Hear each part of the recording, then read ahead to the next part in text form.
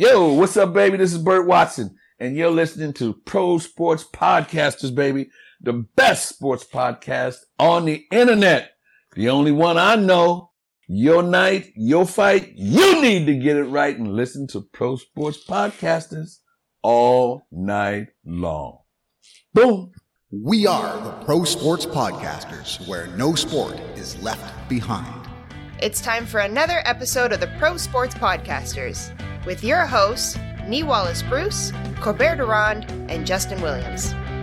On this podcast, we have guests from all over the world, covering every sport from artistic gymnastics to weightlifting. We have something for every sports fan on PSP. Whether your interests are the athletes playing the game, the coaches, or the media, we've got you covered. Fun and informative, honest and engaging. You won't want to miss a single episode. So let's kick this off. This is Colin Crandall, your host of MMA Power Hour and longtime credentialed MMA media member. You're listening to Pro Sports Podcasters. Welcome back to the Pro Sports Podcasters. I'm your host, Mr. Nee Wallace-Bruce, and I'm flying solo today, which is a change. Normally hear from Justin and/or Kobe, but you're Australian today, so you're stuck with me and deal with it. But that's okay, because we've got a guest in the house who's going to be giving us some very, very good conversation. Joining us from California, he's, I guess, the faces that you've come to know and love in combat sports. He's not only a commentator or a reporter, but he's also a historian when it comes to combat sports. He covers Bellator, UFC, and he was also featured in the Conor McGregor documentary on Netflix, McGregor Forever. It is the one and only Colin Crandall. Colin. Thank you, Nee. Sorry to step on your words at the end. I wish my parents had lived to see that brilliant introduction, and I appreciate it a lot. Aussie, Aussie, Aussie. Oi, oi, oi. All right. Very good. Now, Colin, before we get into the documentary and other things, tell us about how you got into the sport and covering it and how you got to be where you are today. Sure, absolutely. That's a good question, and I'll try to give the abridged version, as they would say when I was referring to old encyclopedia or when people were reading things that they had to read. So shortened version here, but with some detail. So I was always interested in combat sports. I had two uncles that boxed, and one of them did well enough, but basically had promised his parents that if he ever lost, he would retire. And so he had about 24 straight victories, and then he lost and he retired. But his brother had actually done better than that and stuck with it, although he had a few losses. His brother was a state champion in two different states. One of them was a larger state, and then he was also competing somewhat close to the world championship, being having the highest rank of number 10 in the world at welterweight many years ago. I don't like to give out names; I'm a bit private, but still, he was a boxer of some note, and then a referee for many years. So I had it in my blood. I was always interested in combat sports, and I found that I was interested in martial arts also from a young age, even though they were nowhere near as prominent as they are now. I'm Generation X, so I go back a good amount of years. And, just to give you kind of some reference there was an interview from about 50 years ago with Bruce Lee that you can see if you look on YouTube, one of the few interviews that exist. And it was with a Canadian television host, older guy with kind of an odd haircut, gray hair.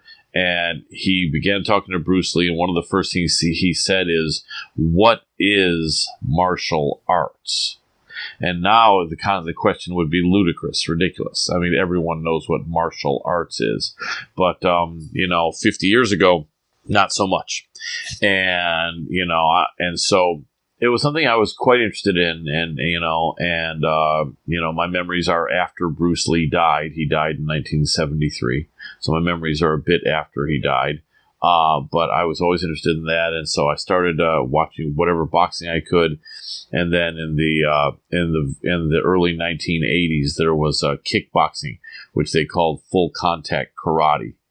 And I really got into that, and I would watch it no matter what time of day it was on. Back then, you couldn't stream anything, and unless you had a lot of money, you didn't have a VCR to record anything, so you were at the mercy of when things came on. So I found myself staying up at odd hours, even when I was quite young, without my parents' knowledge. And then I knew a guy and his son from training at a certain karate school for traditional karate, and the son was a bit younger than me, and the father was a bit older than me. The father was a chiropractor, and even though I was quite young, you do a lot of sparring, you get some aches and pains, and so I would once in a while get a chiropractic adjustment. And then one day, I think it was around 1991, late 91, he showed me some moves that he had learned from some guys from Brazil teaching in their garage.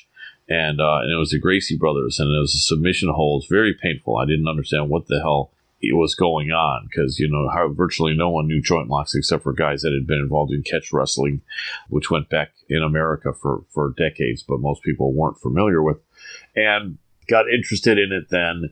And I had a copy of the press kit for UFC #1 in my hands about a year or so later. By that time, I had already had my friend show me a few different techniques, and also he had the copy of the press kit, and so I had the press kit in my hands, and I didn't believe. I had some doubt whether this event would happen, because I didn't know what athletic commission would allow bare knuckles with ground fighting and headbutts and groin shots. And he said, it was going to be in Colorado, state of Colorado here in the United States, which didn't have any athletic commission governing combat sports at that time. And so that's how it was allowed. And so, I was one of, I'd say more than a handful, but I was one of a very, very few people that was aware of what was to come. I knew that, Gracie was going to get these guys to the ground and they wouldn't know what they're doing. Well, I didn't know how big the guys would be or how tough they would be until I saw that first pay-per-view, which I watched. But, I was aware of what was to come, and I had watched the Gracie Jiu-Jitsu #1 and #2 in action videotapes, which showed home camera. They used to call camcorder footage of the Gracies in fights from, I think, as early as the 1940s. I think their father had been in some fights in the 1930s, but I think there was video footage, very amateur video footage of some of those earlier fights, and then some fights from the 1960s, and some from the 70s, and some from the 80s. So more than just the reputation and my friend having shown me, I'd actually watched. I think it ended up to be about 4 hours of footage. So from the beginning, it was a passion of mine, and I really, really enjoyed it. Sometimes when I would have food delivered, I know a lot of the young guys delivering food, were fight fans, and they'd be watching. They'd stop after they delivered my pizza, and I'd say, "Yeah, have a seat for a few." And they'd come in and watch some fights, because I would have the pay-per-view, and then I would have it on a videotape. And so I would be watching the fights all the time. And then I started to find that there were some fights, in different countries. And I would pay for a video, copy from a different country and watch wherever I could. And then I always was told I should get into the media aspect of it, because I had, on a smaller level, really small projects, done some sports commentary and some acting and some smaller projects, and there was always a passion. Both were a passion of mine, but Joe Rogan was there, and he was doing a great job. And not only did I have no connections to try to replace him or become another Joe Rogan, but I enjoyed his work, and I was doing my thing, doing other things. But then as a couple of decades went by, a friend of mine said, why don't we do something, man? Because this has been your passion. Your point of reference is so large and so long. You got to do it. And I jumped in about 7 years ago, and got credentialed after a couple of years with UFC and all the other major organizations, and went to some of the best events. And that footage from Conor McGregor Forever was from the UFC 246 pre-fight press conference, and I love that they put a few seconds of me on camera and then a few more seconds of me asking a question. The whole time I was on camera, though, at that press conference, which was released to millions of viewers, was nearly 3 full minutes. I was going back and forth chatting on camera with Conor McGregor and Cowboy Cerrone at that press conference. That's probably the longest answer anyone's ever given you, and I apologize for doing a monologue, soliloquy, and filibuster all rolled into one. Oh, good. No. A filibuster usually goes nowhere, but that was a very good direction that you took the conversation in, so much appreciated on that. Thank you. One of the, projects that you did, bring to life is the MMA Power Hour. Yes. Do you want to tell us a little bit more about that? Sure. So that was the project that I started with 7 years ago, when a friend of mine, who had some experience live streaming, suggested I do a show. And I will only take credit where credit's due. I was the one exclusively that thought of the name, because he said to me, he had some experience with MMA and came from Iowa, where there was a lot of wrestlers and most guys were fighting, even if it was just amateur fights, which they call smokers. And he had done that and then pretty quickly, moved on to other things, but always had an interest in MMA. And so he had kind of fallen behind by several years about what the current fighters were doing, but he knew I knew my thing. And he said, what should we call this? And I thought about it, and I said, MMA Power Hour. Being a Generation X guy, I think a few movies or something had something Power Hour. And so that was the first thing I thought of. And it was great. Now, there was an MMA Hour, which had returned, but which was actually gone for about 5 years. So the first year and a half, maybe 2 years, there was MMA Power Hour. There was MMA Hour, which had been there several years before us, and MMA Power Hour. And but then the MMA Hour went away for nearly 5 years and just recently returned. But we've never had any problem with them. And the benefits of when people search for them don't spill over to us, which is disappointing. But the benefits when people search for our name, of course, they pull up their name as well. So I think we've only helped MMA Hour, so I'm sure they'd have no problem. Plus, they were doing quite well with Ariel Helwani, who was a very famous, perhaps the most famous or one of the most famous commentators in our sport. But so that was it. We basically right out of the gate had some very successful guests, and I had trained with some UFC fighters and learned from some UFC fighters, and so I was able to mention some names and say, I'd love to have interview you. And they said, hey, if you're studying with this guy, then you're legit, and let's give it a shot. And I was happy in that that right away I learned how to interview people. It had been several years since I had only done a couple of smaller interviews, but I got it right away. But I won't say that immediately I was great at it. I think immediately I was adequate at it. And as time went by, because I was so serious and desired to be good at it, and it was so important to me to show that I valued these fighter celebrity guests so much, that I would do a really good interview and I would listen to them and I would ask good questions, not stupid questions. And as I got more time in and more experience, we were doing in the beginning closer to 3 to 4 hour episodes. For the first 2.5 years, we even did a few 5 and 6 hour episodes.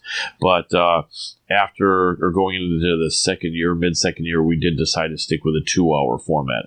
But we've hardly missed a week in 6.5 years.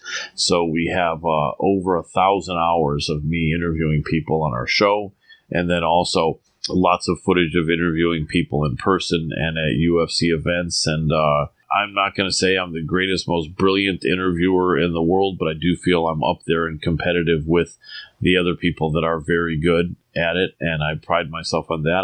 Some of them are more known than I, but some of them are less known than I. But it's a passion, and it's something I love, and a sport I love, and I like talking to people, and it's been it's been a treat to be able to talk to some of these fighters that are so successful, and some that I was fans of prior to doing this. And I've actually had a chance to talk to, I think, 7 or 8, 9 Hall of Fame members. And so, it was a treat talking to lots of people that I've been fans of for many years, and people that I'm currently a fan of as well. And did also talk to one movie star, which was great when we were able to talk to Frank Grillo, who was nice. Star of the Kingdom, and he was in Captain America and so many different shows, and had a great chat. So I've been very blessed to have some really good opportunities. There we go. And yeah, you touched on some of the fighters that you said you're a fan of. I guess even before you interviewed them, if you don't mind, which fighters did you watch that you looked at and you said, "Wow, that's a spicy meatball. I like how he or she moves in the octagon. I like their style." Would you mind sharing some of those fighters for us? Sure. Yeah. So there was fighters that I was a fan of before doing this nearly 6.5 years ago. And these are the fighters that, are retired now. Like I interviewed Dan Severn, one of the early UFC champions, and Ken Shamrock, and Pat Miletich, and Frank Shamrock, Kung Lee, Frank Trigg, the late Stephan Bonner, may he rest in peace. Mm-hmm. Man, from those early days, I know there's some more. I'm starting to forget a bit. There's been a lot going on the last few weeks, but yeah, people like that have been that I was fans of for so long. Guy Mesker, interviewed Guy Mesker from the Lion's Den. Just some other really, really great fighters as well that were legends, and that was awesome because I had watched them from the beginning. And then,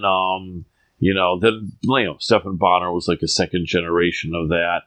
Some of the early female fighters I got to interview and talk to, Tara LaRosa, Misha Tate, Tanya Evinger, some of the pioneers from the early days. And, and there's a lot of fighters that I admire a lot that I did get to talk to. Michael Bisping from England, the Count. We had such a good interview, and this was before his YouTube channel had really taken off, or perhaps right before he had even started it. And since then, he's got his own platform. But this was just prior to that. He doesn't really do many interviews now because he's got his own platform. It doesn't help him.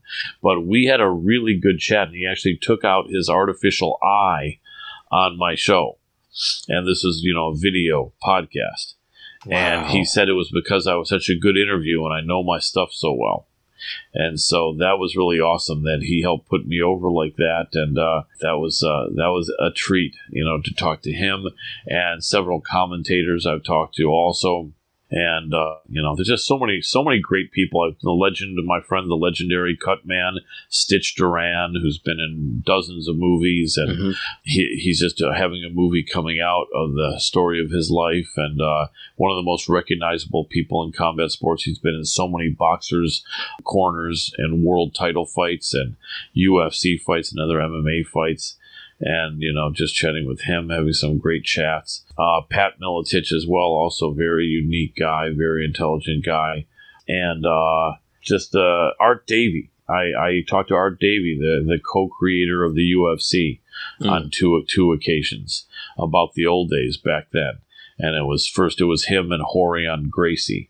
And then Bob Meyerowitz came in, and I really got a chance to talk to get the insight from him on those early days from the beginning.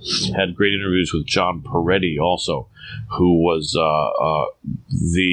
one of their competitors with an organization called Extreme Fighting Championship. I remember that. Yeah. And they had 4 events, and a lot of insight from him. A really unique, interesting guy, and there from the beginning, and then also Frank Grillo, the actor, he was there from the beginning. He pointed out that in the documentary Choke, the Rickson Gracie documentary in 1998, he was there with the entourage that was with Rickson at one of the Vale Tudo events.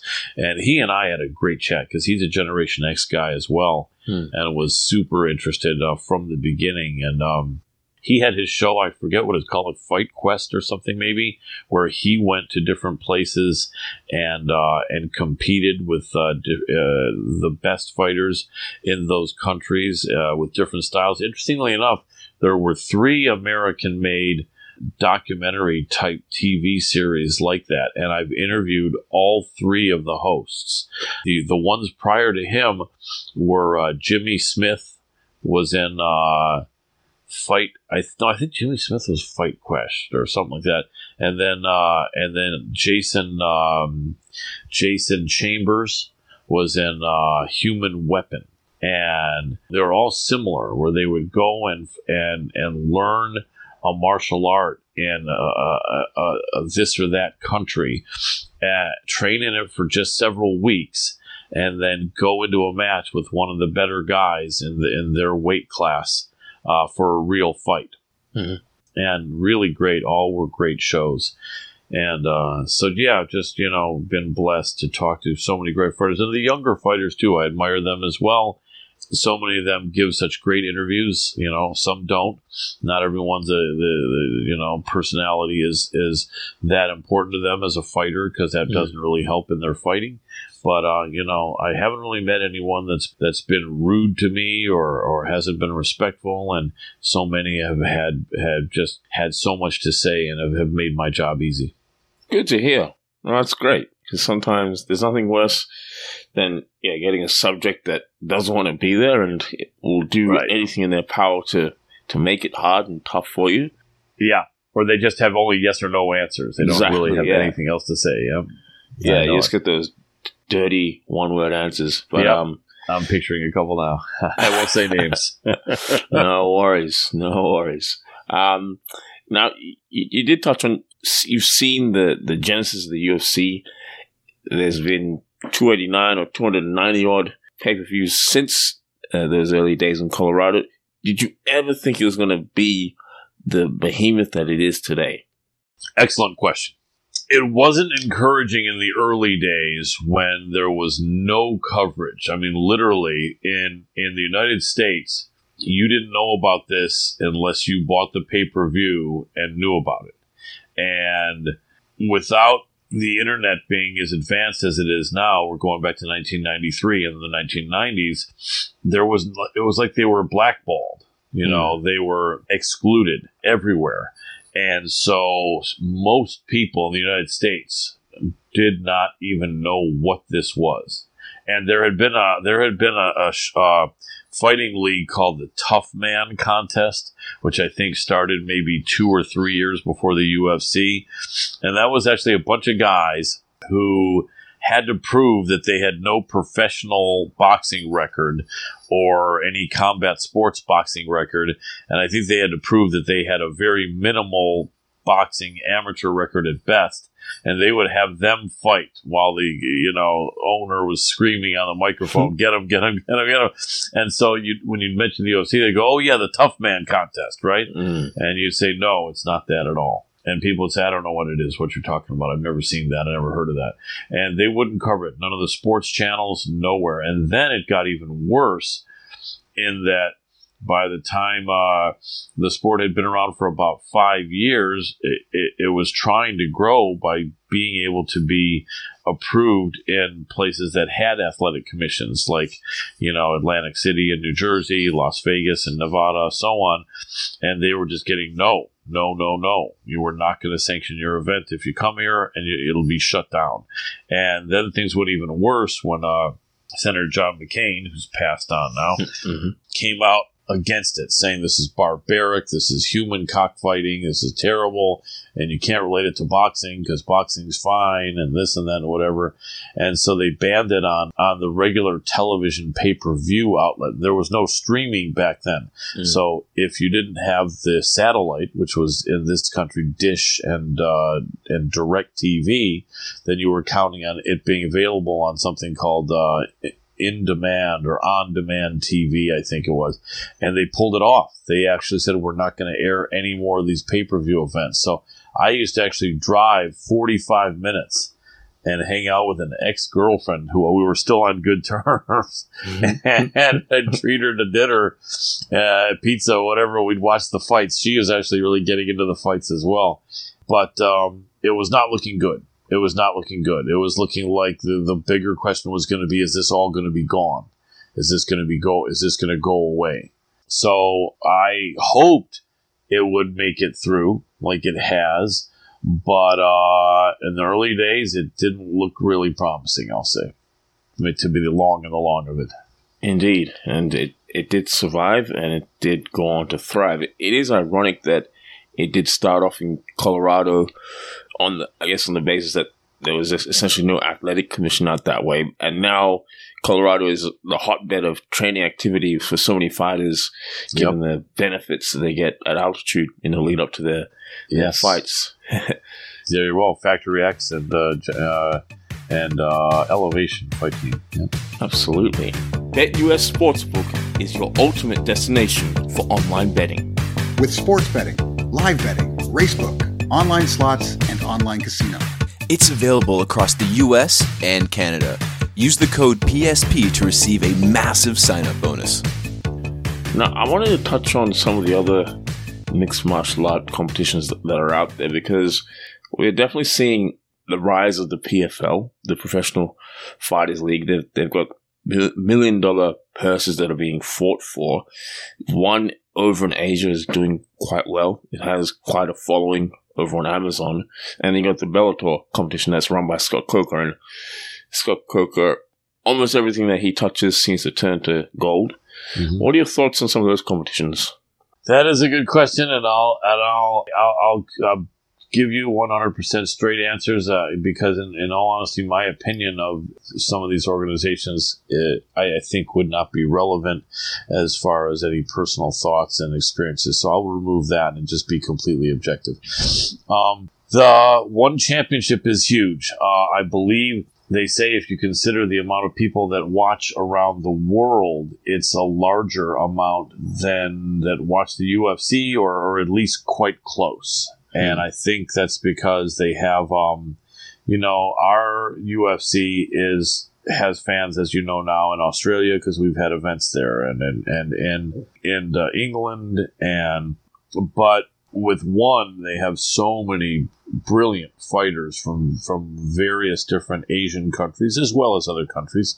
But I think their roster is primarily Asian, as UFC's roster is still maybe by a bit primarily American. And I think there's just so many people from around the world that are cheering for their guy in one championship. So they're very big there. Not nearly as big here. They actually had their first event here in Colorado, funny enough, I believe. And it did go very well. It went extremely well.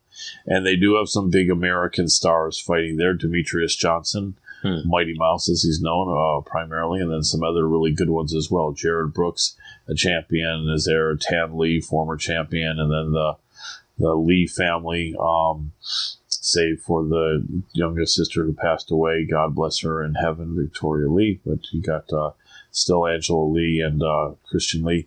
So I think that they're doing quite well. Chatri Sityodtong, who is the Dana White of the one championship, the only difference is that he's the front man and he is the either exclusive owner or majority owner. Mm-hmm. Dana White never was that, and I think since the buyout from Endeavor Group, I don't know what stake he has in the company at all. I think he was paid out like the Fertitta brothers, but nevertheless, he's the face of it and obviously still making income for his work. But Chatri is really the big boss there and the face of the organization.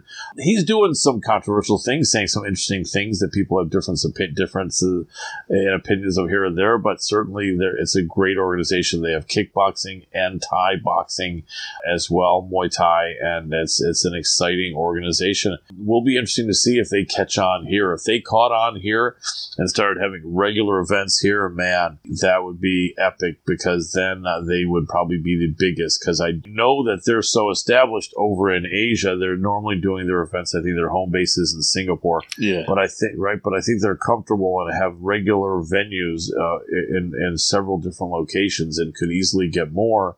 And if they started to do several events here, and we're still doing all their events in Asia, I don't know that the UFC could duplicate that or would even try. I think it would be a huge undertaking, excuse me, for the UFC, because unlike one that has several locations that they're already using there, and it being a bit easier and more straightforward to deal with the United States, I would think, as far as for large sports events, not that it's hard to deal with some countries in Asia, but I just, what I'm saying is I think that if they were to start doing that, I think it would be harder, and I don't even know if the UFC would want to take on the idea of all of a sudden starting to do a large amount of events outside of the United States. I think that would be take a huge amount of extra work, extra staff members, and I think I don't know if they'd embark on doing that. So if one could pull that off, that'd be huge. But we'll see. They've done one event, but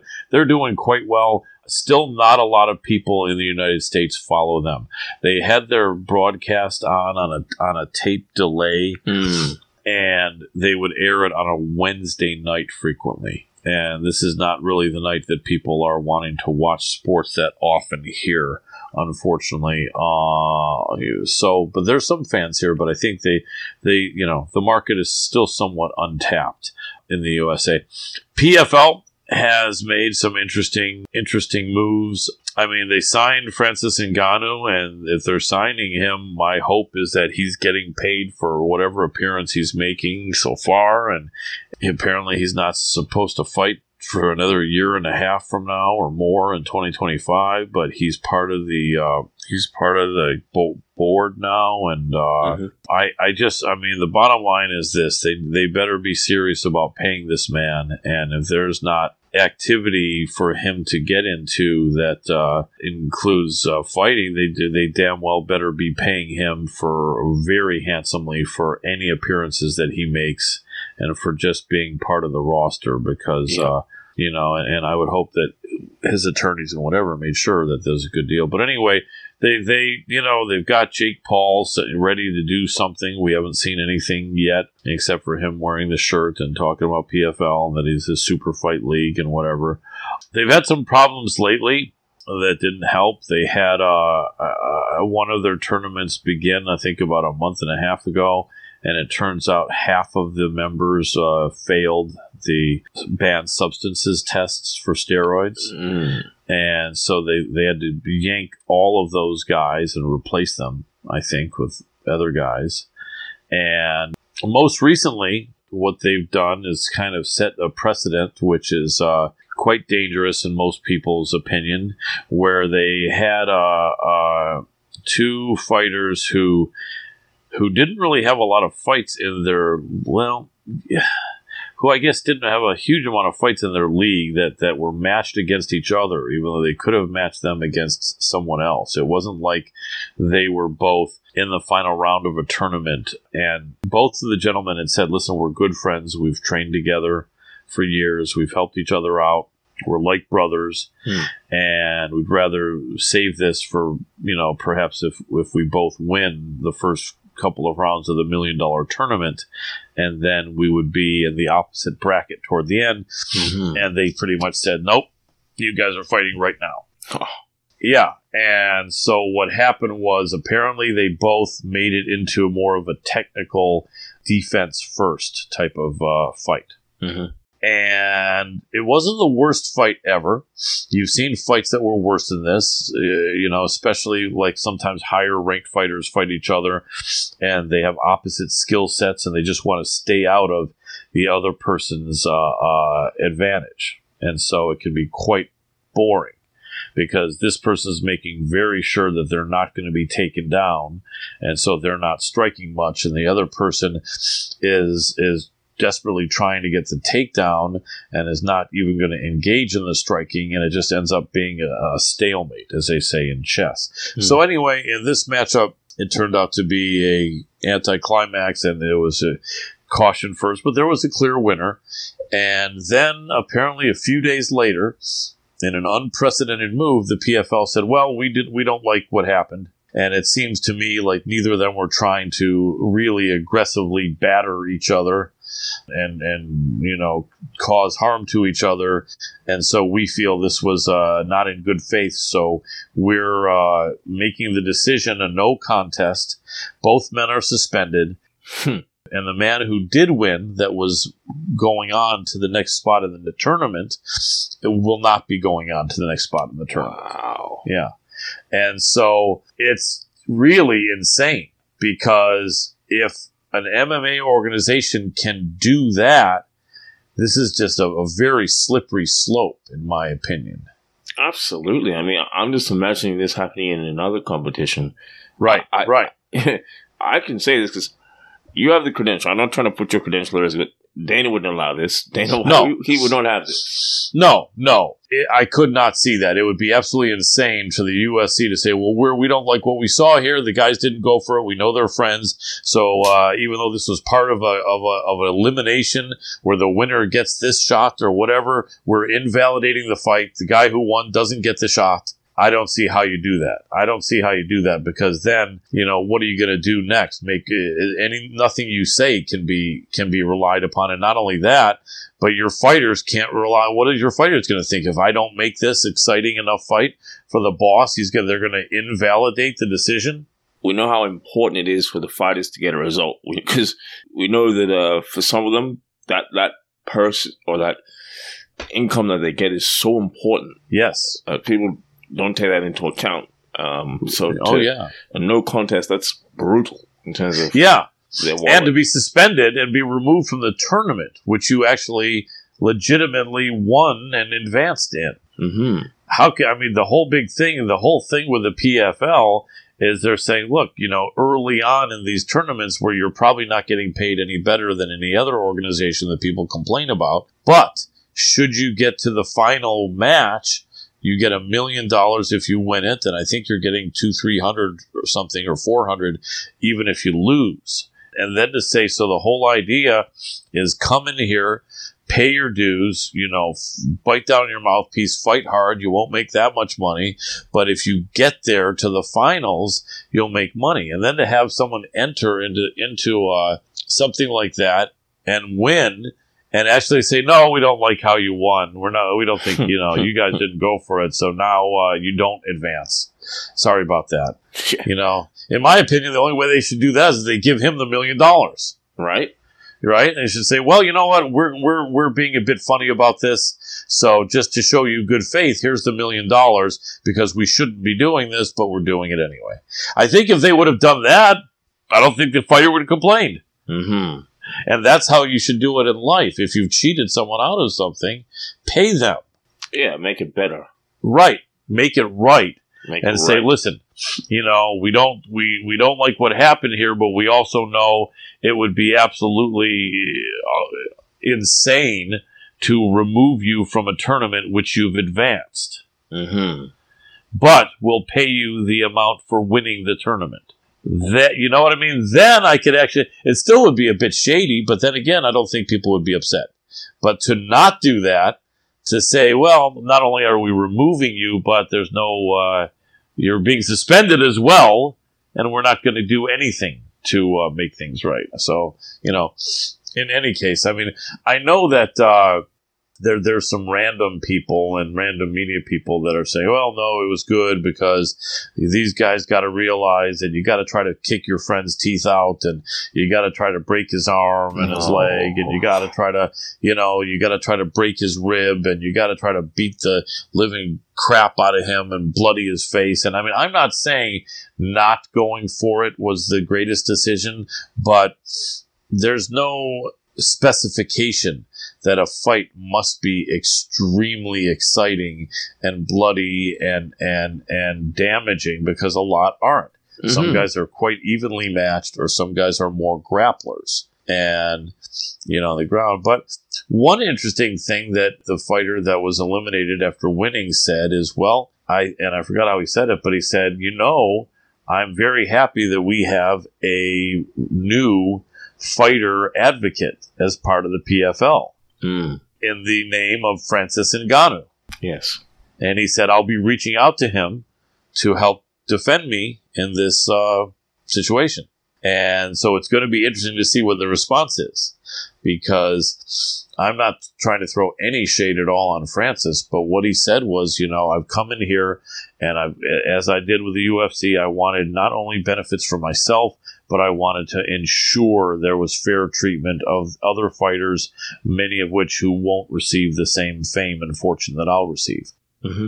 And PFL was the one that said, that's it. That's fine. So, but it would put Francis in a bit of an odd situation, being that, this would be a situation that would be something that the ownership did, and then he, as an employee, would be saying, "Listen, this is not right. I'm definitely." So it's going to be interesting to see, and I don't envy the position Francis is in, because you're a new employee. I don't know. It's kind of odd, isn't it? Francis is kind of being put in a bit of an awkward spot, right? But I do think that majority of fans and fighters would like him to side with the winner of this fight and say, we got to fix this.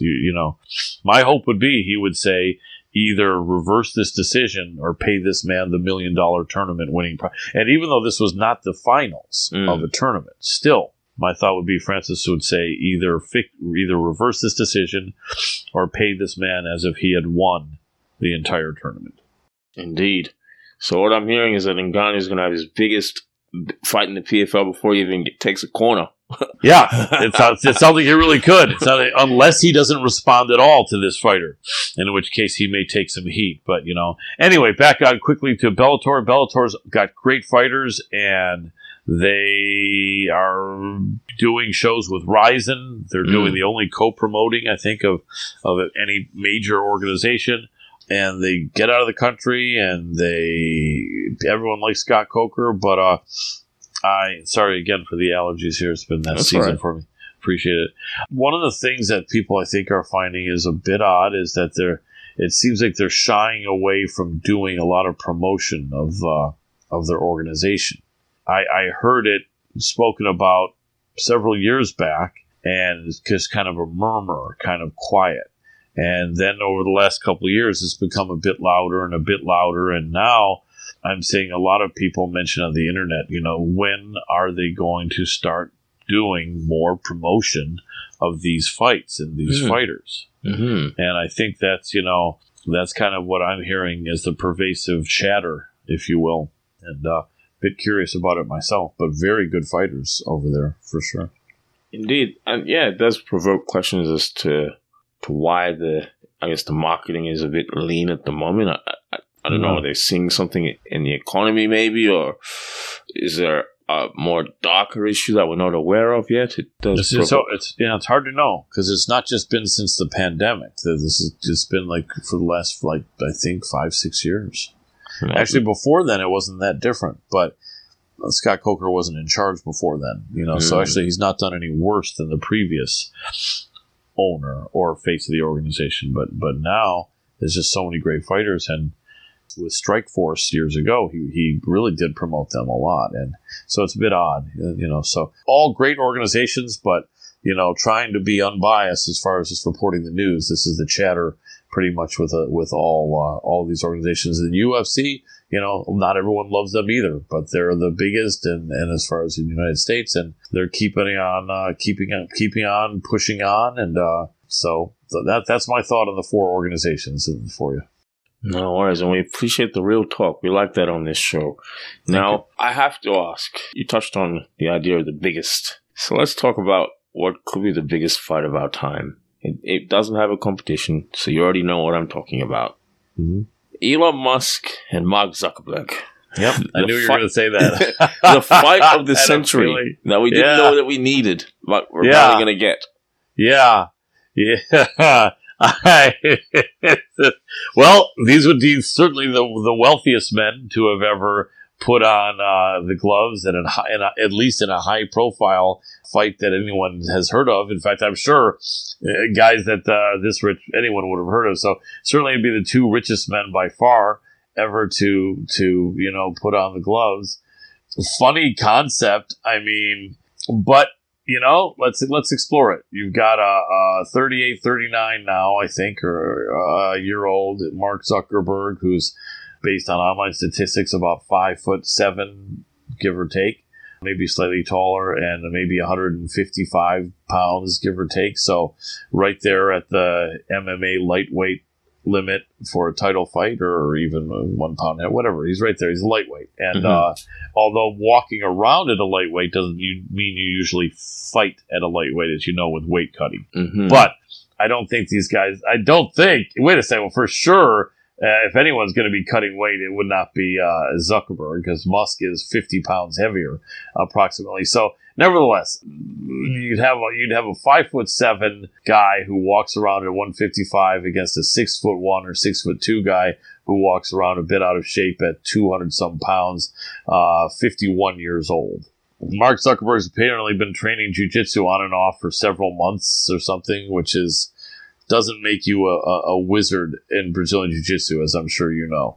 But it's better than not training jiu-jitsu at all. And apparently had a competition where we did well, we won. And as far as any experience in striking, I think it's kind of unknown. Apparently, fighting in the streets in South Africa is something that Elon actually did. Right, but this would have been in like the 1980s, or and it's really kind of interesting because the fact that Elon is 51 years old, I think, puts a bit of an odd spin on it, right? If they were both in their late 30s or even younger, I could see this progressing a lot quicker. However, 51 is not, I mean, we've seen Mike Tyson, Roy Jones, and some of these other guys fight in their 50s, and they look great. Now, they were professional fighters. So it's interesting also to see what they'd be fighting for. Is it just completely going to be for fun or for raise money for charity? Although you wonder, when guys have bank accounts that have so many zeros at the end, why do they need to get money to raise it for charity? There we go. It's a bit odd to me. I mean, it's a touch odd. However, apparently these guys have a lot of their money spoken for, and they like to keep a certain balance for their legacy and dynastic wealth that they have. And so perhaps maybe that's their thought, is that certainly I'm already giving what I'm giving to charity, but if we earn $100 million extra, I'll give it all to charity. So I guess you could understand that. Is there a point to it? I mean, politically, they definitely have different leanings. Elon Musk is leaning very much toward free speech, and was a member of the Democratic Party for many years while he was here, and has switched recently to the Republican Party, or at least a more center independent party. A man with seemingly conservative values, and wanting the world to kind of return to normalcy in many ways, and believing in a kind of a fair shake for everyone as far as speech on the internet. And on the flip side, Mark Zuckerberg, a far left progressive Democrat, and has spent a good deal of time ensuring that the voices of his side of the political coin were the only ones heard on his Meta platforms. And then subsequently admitting that the government had exerted some pressure on him to do that. But, still, you hard to imagine that someone with his power would let people push him around. It didn't sound like he had much of an issue with it, because they were exerting pressure on him to go the direction he wanted to go anyway.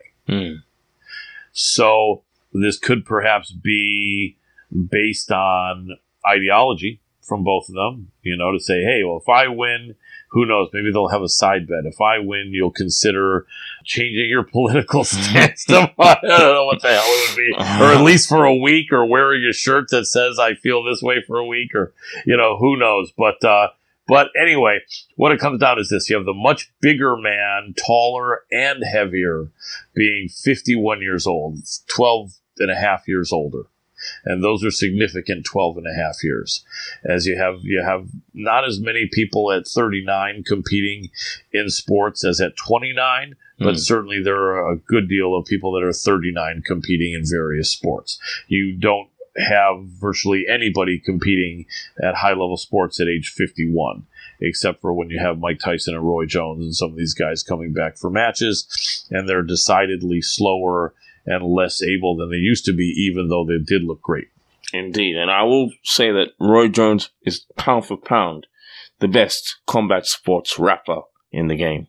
Indeed, absolutely. I love Roy. As a Generation X guy, Roy was our guy. I mean, like I was even, I was so happy that he did well enough in that fight, which I thought he won against MMA fighter Anthony Pettis. But a lot of people were saying he was going to get knocked cold and look silly, and I'm so glad that that didn't happen. But I also wanted to make sure people knew that when they're looking at a guy who is 53 years old or whatever, they don't know the real Roy Jones in his prime. He was fire, man. He was fire. He was like Floyd Mayweather if Mayweather had knockout power.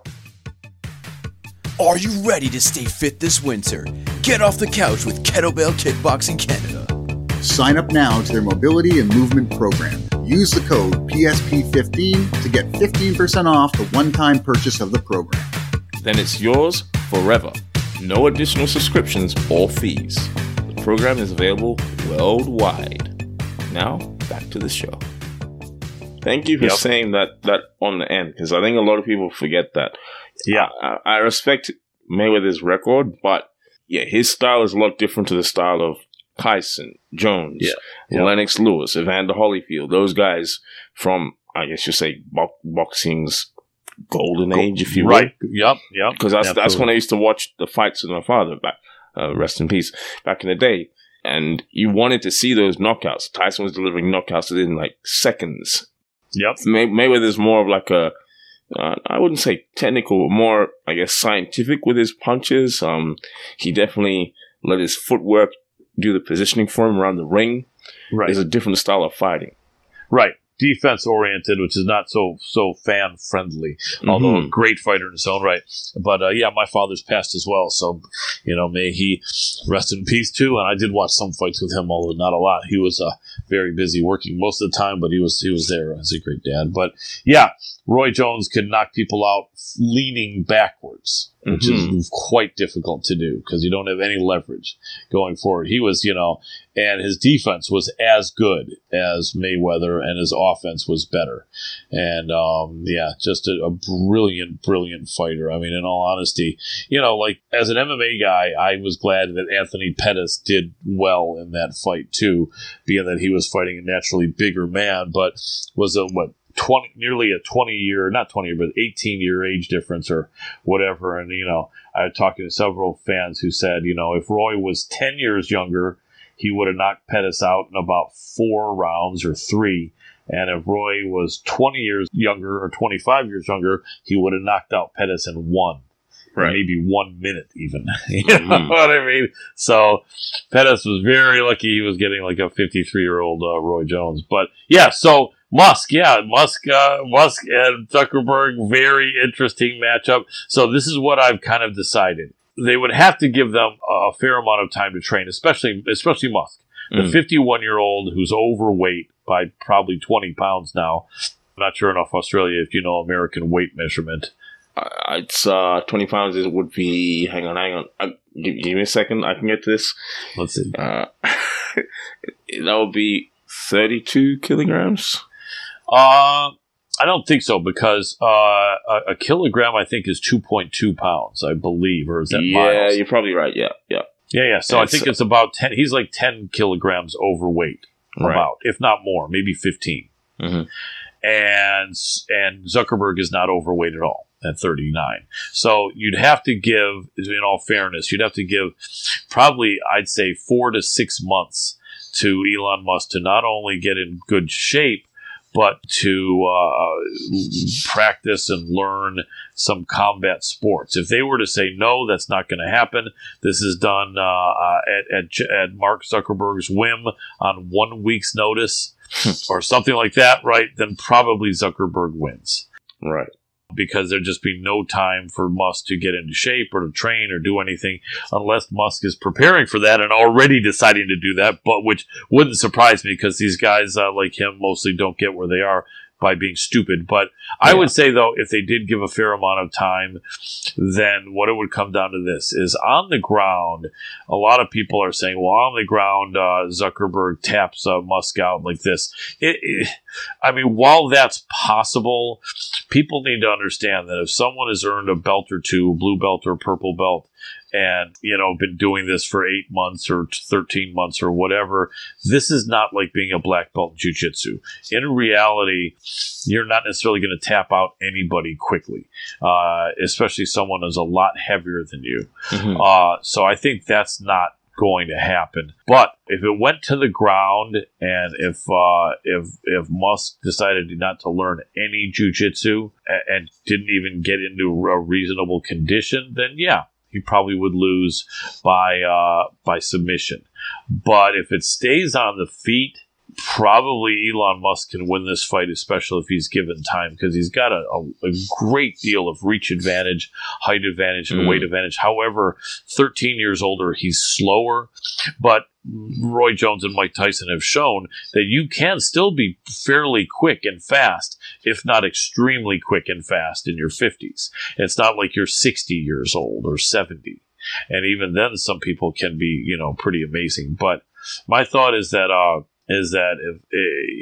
and I'll tell you what, if Musk were to dedicate himself to Brazilian Jiu-Jitsu and do it every other day, let's say, for recovery for 6 months, one of the things that comes easier in Jiu-Jitsu is defending and defense over offense. So if he were to learn, just cram on the Jiu-Jitsu and make sure his defense is good, then it's possible, because Zuckerberg isn't really a high-level jiu-jitsu guy by any stretch of the imagination, that Musk could be okay on the ground as well. And then we're assuming that the reflexes would be better for Zuckerberg, being 12 and a half years younger, which it would be, but he doesn't really look like a great athlete. And not only that, we don't know how good his chin is as well. Mm-hmm. Right? And imagine if Elon Musk got into shape and was still close to 200 pounds, and 100 kilograms or whatever, and then you have Zuckerberg at 75 kilograms. Imagine Musk connected and hit him hard. Oh, he'll get knocked out. He might not get up again. Yeah. But there's a lot of questions, because how much of a chin does Zuckerberg have? How much of a chin does Musk have? How athletic were either of them ever? Here's one thing I can say. We've kind of been able to follow Mark Zuckerberg for the last 20 years since he was quite young, being that he came up with Facebook when he was quite young, and there hasn't really ever been any reporting of him participating in athletic events, being a combat sports fan, going into any gym to punch, even any traditional karate, nothing, right? It's pretty clear his life has been documented for the last 20 years, and unless it's been some big secret, which I doubt, then he has not been involved in anything like that. Elon Musk, we don't really know much of what he was doing in his personal life in the 1980s and 90s. Apparently he was in some street fights in South Africa. He may be a combat sports fan. He may have had a punching bag in his house that he hit every day. He may have some friends that were involved in combat sports. He's lived 51 years and only been kind of really prominent in the public light for, say, maybe a dozen of those. So we don't know what he's been doing. We know Zuckerberg wasn't big into combat sports and any sort of physical training. We don't know whether Musk was. Something tells me, Colin, you can agree or disagree. Something tells you that this shot over the bow that Elon sent out last week that's created this whole fight, I feel like he would have sent that out after a training session. That's just my thoughts. I feel like Elon was feeling himself after a training session. He, grappling maybe, or he's doing some sparring with someone, and he thought, you know what? I'm going to call out Zuckerberg. What do you reckon? Yeah. I wouldn't be surprised. Although, was it he that made the first move on that, or was it Zuckerberg? I don't know. It seemed like it was being made to seem like it was Zuckerberg, but was it Musk that did? Or? I believe it was Musk, and then Zuckerberg responded with "send me location," which we know where that came from. From Habib. Yeah, absolutely. Well, that's great. I like it because then, because in all honesty, if it were the other way around, I would have thought it would be a bit, how do we say, a bit chicken shit to call out a 51-year-old when you're 38 and a half, 39. Even if they are bigger than you. But if it was the older man that called in, then they're there, yeah. I mean, people can say it may be a bit chicken shit for him to call out such a smaller man, but I don't think so because of the age difference. You know what I mean? I used to be really fast. I don't give my exact age, but as a Generation X guy, obviously I'm older than 44 years old because that's the cutoff, I believe, for Generation X, 43, 44, and I'm actually quite a few years older than that. So, I used to be really fast because having my uncles, having boxed, and I was a good athlete. I'm not going to say great, but I was a good to very good athlete, at least in the junior high school level. High school, we went to different high schools, so I don't have a lot of organized sports to prove that, but I was participating in American football, soccer, which is European football, tennis, and track and field events as well during those years. And I was really fast. And then I was in my 20s, I was really fast. Then in my 30s, I still was pretty darn fast. And then in my early mid-40s, I started to notice that I wasn't really as fast. And decidedly. And then I even, past that, even less fast. And I'm like, what the hell? I'm fast, and now it looks like someone's turned the controller down to slow motion, but, still though, it's, Musk, no, I mean, not only that, but he would have enough money to have the very best people there working with him, and the very best sports massage, and the very best people working on his reflexes. I mean, could you imagine the equipment he could have brought out there to measure his reaction rate and have people there working on his accuracy with his strikes and his making sure that his posture and his form are perfect. And, there's not so much you can do to make someone faster, but you can make someone quicker, right? And then Zuckerberg's got all that money too for that as well. But, but it begs this question. If you had that much money, would you be really interested in getting out there and perhaps making a fool of yourself in a fight?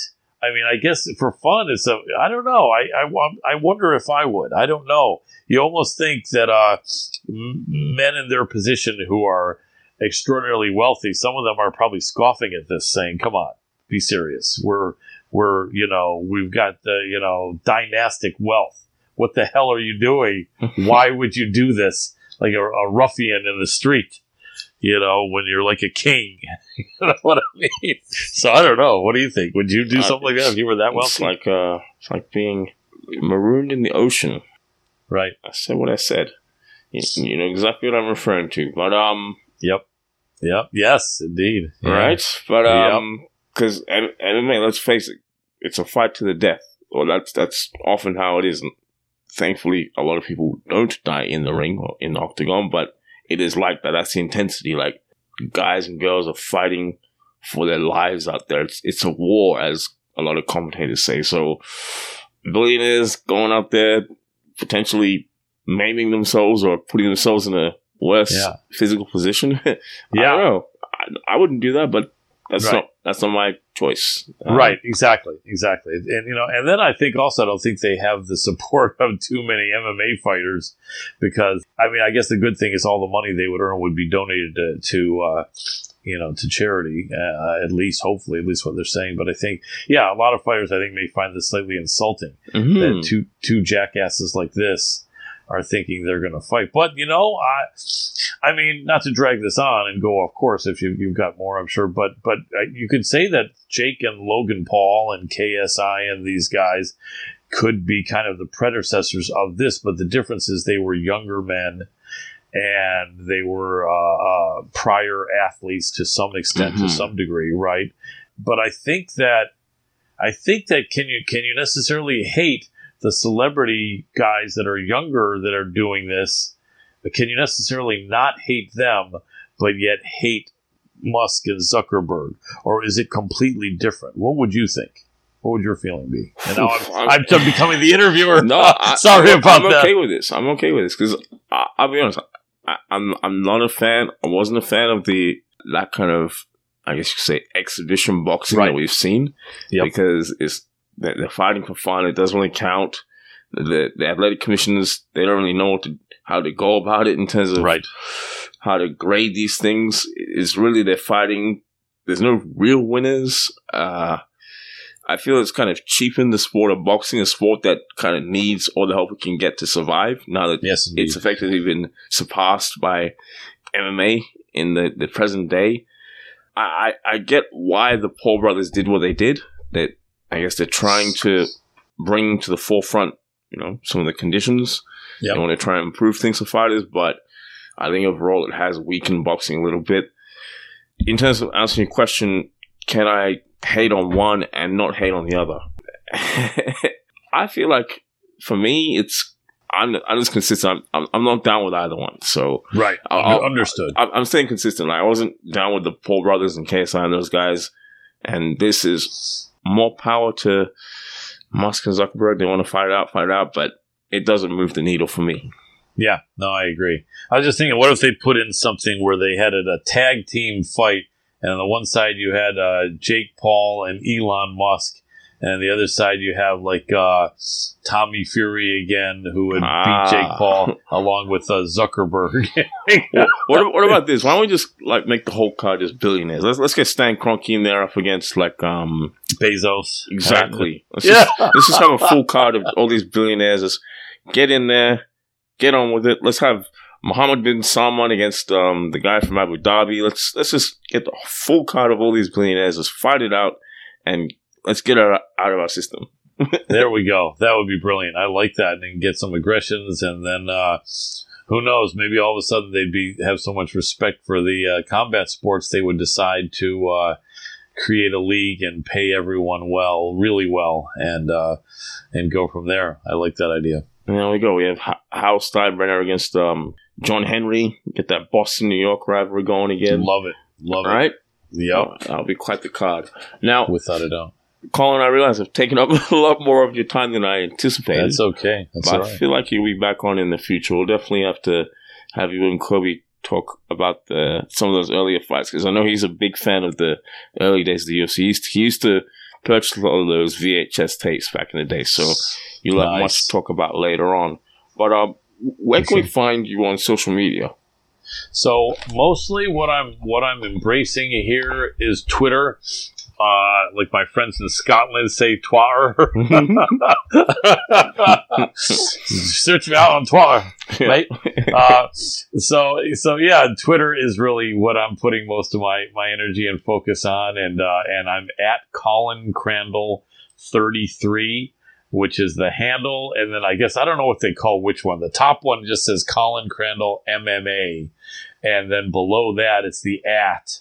Mm-hmm. I don't know. What's your handle? What's your at? So at Colin Crandall 33. That's 33 the numbers, not spelled out. At Colin Crandall 33. Colin Crandall MMA. And then, I do have a Facebook and Instagram, but and at one point we were focusing tremendously on Facebook. And so you see a lot of our content that has 10, 20, 30, 40, 50, 60,000 views on some of our videos over the years there. We kind of missed the boat thinking that Facebook was going to turn out to be the place and kind of ignored YouTube. We've changed that now by putting a bunch of stuff up over the last few years, but not a huge effort there. So you'll see a lot of our content there. Some of it has thousands of views. Some of it does not. And that's at MMA Power Hour on YouTube. And even more importantly, our distributor is a friend of ours, Hannibal, the Hannibal TV. And he's got a channel with about 375,000 YouTube subscribers, I think, which started out as professional wrestling. He was had a couple of MMA fights and was a Canadian Greco-Roman wrestling champion. I think he was in Olympic trials, and he was a junior Olympic or national champion or something like that. And a really good guy. So it's The Hannibal TV. And there you'll see a lot of our past footage over the years. Like I said, nearly every single week. And but for this year, we're doing the MMA Power as a Twitter Spaces audio-only podcast. But we do record them and leave them up there. And we've had some great guests come in and some great people come in and chop it up with us. And I got a lot of people that are regulars that I allow to have questions to the fighters and give their opinions, and we always break down the fights. And I'm also doing another show called the MMA from London to LA that we're releasing weekly on The Hannibal TV, and he puts them up usually on a Tuesday night. And I've got two of my mates over there in England, both just outside London. I don't want to say the cities. They've never said I can say the cities they live in. I was about to, but I gotta realize I don't want to accidentally be doxing people where people are. But great guys, and I love doing that. And then doing some interviews also for the UFE Ultimate Fan Experience. And, those are the places you'll find me. I appreciate all your patience with me giving every single bit of information to track me down. You've got a wealth of knowledge and experience, so definitely appreciate you sharing that and appreciate your time. Can we get a bold prediction for you for the rest of 2023 in combat sports? Wow, yeah, that's a very good question. Well, a lot of people are going to be anticipating whether the Zuckerberg and Musk fight happens, and if it does, it may turn out to move the needle, or it may not. It'll be interesting. I think that people are very much wondering about Conor McGregor. He was supposed to. This was supposed to be a fight set up with Michael Chandler. That was the whole point of both of them being coaches on The Ultimate Fighter.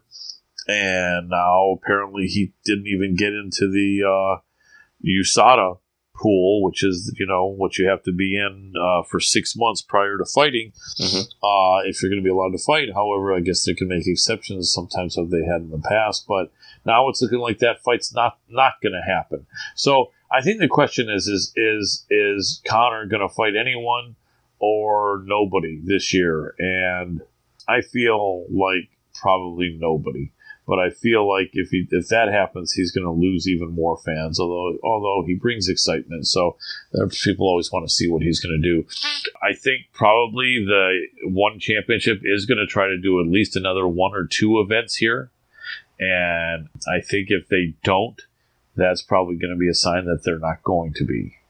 Right? Boxing has a huge fight with Errol Spence and Terrence Crawford. And I'm hoping to God that doesn't fall out for any reason, because most of us have wanted to see that fight for 3 years. And I think that could bring some more attention to boxing, especially if the fight is really competitive or has some sort of an exciting ending. And I think, I don't know, Amanda Nunes retired in the UFC. It'll be interesting to see who the new women's bantamweight champion will be. It sounds like the featherweight division for the women is no more. Right? So it sounds like there will be no featherweight division or anyone vying for her featherweight title, although you don't quote me on that because I'm not sure, but it sounds like that. Not certain. I hopefully will find that I've found the proper allergy medicine, so I don't have to muck up interviews with sniffling. I appreciate your patience and understanding, and I will look for that. And I think there's going to be a lot of fun and a lot of great fights, and hopefully the pay-per-view prices do not continue to get higher. We're inching our way toward $100, which I think is disgusting. Yeah, and in the United States, I think $80, $85 for a pay-per-view event, and this is during quite bad times economically for the world, and so don't want to see that, because I think if it does get to the 100 mark, that's where a bunch of people are going to draw the line. I think that's where a bunch of people are going to say, you know what, I don't care if I am 45, 50 years old, I'm going to go to the sports bar to watch this fight. I'm not going to pay that. And then you're going to have mob scenes at the sports bar. And the good thing is, the 45 and 50-year-olds probably are not going to start too many fights in the sports bars and pubs. Not that we can't, but we have the sense not to. There we go. Plus, right? Plus, I was saying, we still have the strength and power, but your reflexes are a bit slower. So, especially, you're in a big crowd and kind of locked in. Who knows what you can do when you're old? But who knows? So you got to be careful though. You're old guys, and just like I tell my friends in their 20s and 30s, your dad might not be quick and fast, but would you rather have your dad behind you and in a really bad, dire situation, or one of your friends, one of your mates? And most people in their 20s will say their dad, because guys in their 40s and 50s are tough. Old man strength is undefeated. Yes, it is. Anyway, but yeah, you've been brilliant. It is, right? Yeah. Me, thank you. This has been a great interview, and I really appreciate it. All your questions were 100% on point and quite good. I appreciate that feedback, and it's a pleasure to have you on. I really mean it when I say that you will definitely be back on, because you've been one of the guests that's really shared some insights, and you weren't afraid to tell it how it is. So we love that on this show, and thanks for tuning into the podcast. For even more of your favorite sports content, be sure to visit the website www.prosportspodcasters.com. On our website, you will find our sports blog, full podcast library, access to our YouTube channel, and deals from our affiliate partners. You can also sign up to become a PSP Insider and get exclusive access to our insider tips, sponsor giveaways, and insider newsletter. So don't miss out on the full Pro Sports Podcasters experience, where no sport is left behind.